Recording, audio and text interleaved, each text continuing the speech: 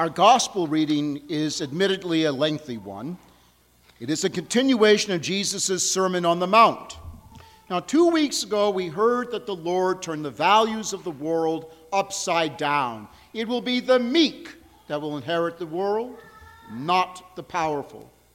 And last week, we heard that Jesus called his disciples in every age of his church the salt of the earth, light of the world, endowed with the capacity to season and to enlighten others with the truth of who Jesus is and what he came to do for every man and woman. Now we hear him do something that must have been very unsettling for those who are trying to devoutly live their lives according to the Torah, the law of Moses, the commandments. Jesus established a new covenant based not merely on observing the commandments of the law, but something far more difficult, to use the commandments for an interior conversion of heart. Jesus began by quoting the Torah. You have heard that it was said to your ancestors, you shall not kill, and whoever kills will be liable to judgment. And you have heard it was said, you shall not commit adultery. And it was also said, whoever divorces his wife must give her a bill of divorce. And again you have heard that it was said to your ancestors, do not take a false oath, but make good to the Lord all that you vow. In each case, however, Jesus asserts his divine authority, saying, but I say to you, and then proceeds to stress that what matters is not our settling for fulfilling the externals, the bare minimum of the commandments, but that we use the commandments to encounter the giver of the commandments, God the Father, who gave the law so that each person could use the law to become the fullness of what he or she was created to be. And I have no doubt that at this point of the Sermon on the Mount, observant Jews began to drift away from Jesus because they perceived him as redefining the Torah. I suspect that even some disciples who were following Jesus found him to be too much. And 2,000 years later, Jesus still manages to make the hearers of his gospel uncomfortable. The Torah says, you shall not kill. But Jesus, the wisdom of God become flesh, says, whoever is angry with his brother will be liable to judgment. How many here have been angry? You all raise your hands or you're going to confession right now.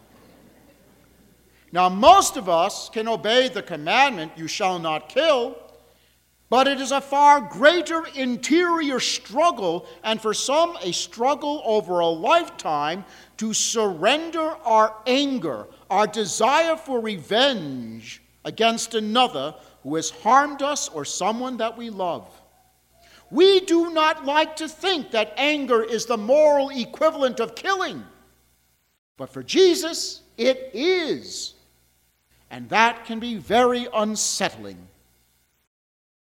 Most of us can avoid the sin of adultery, but we will allow many adulteries that make the act of adultery ever more possible, such as making excuses to avoid quality time with the spouse,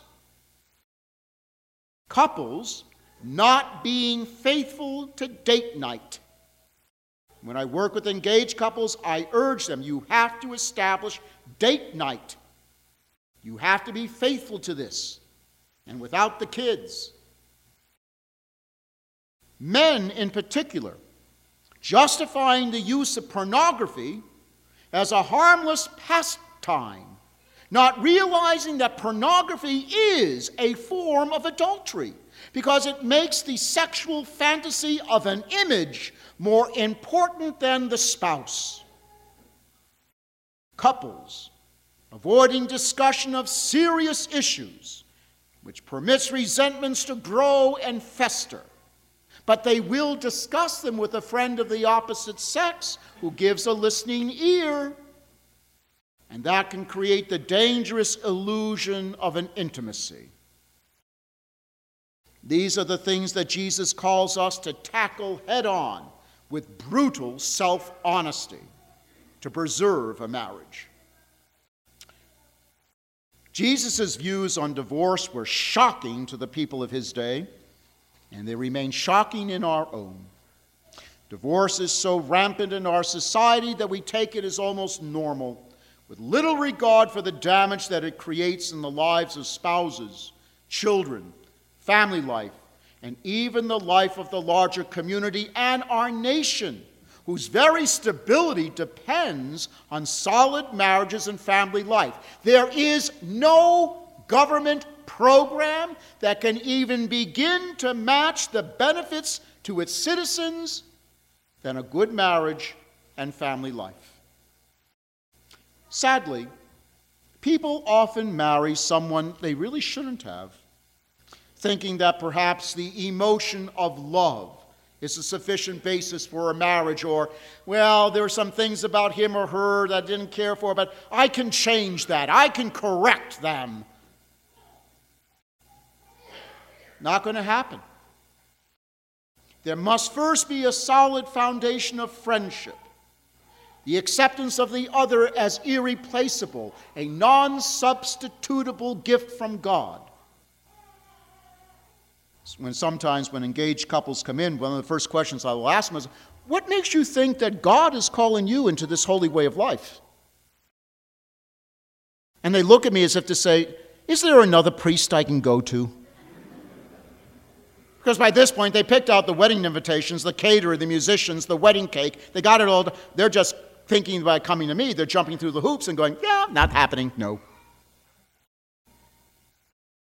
Some think that if they just shack up, they will discover that they're meant to be together, when nothing could be further from the truth. And by the way, the data is increasingly showing that couples that shack up have a higher divorce rate than couples that do not.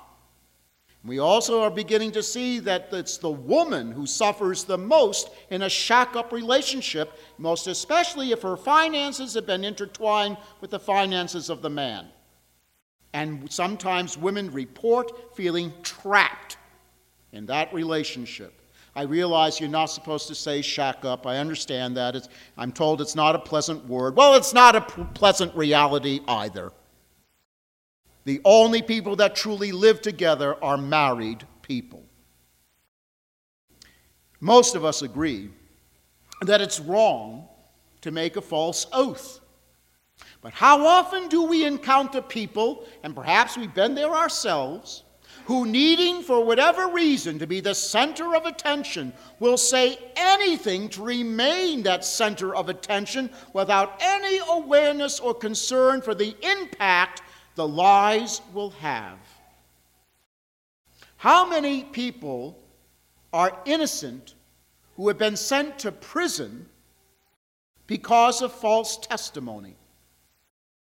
How many have lost their jobs, their good reputations, or had their marriages destroyed by rumors, false statements, carefully worded innuendo, to create in the minds of others something that never existed? Words are the only things we have to stay grounded in reality. Mess with words, we mess with reality, and in short time our words become meaningless. Jesus is not content to allow his disciples to settle for merely keeping the externals of the law. As God, he calls his disciples to go beyond the external observances of the law and peer into the law's interior beauty, through which we are graced to mold and govern our lives.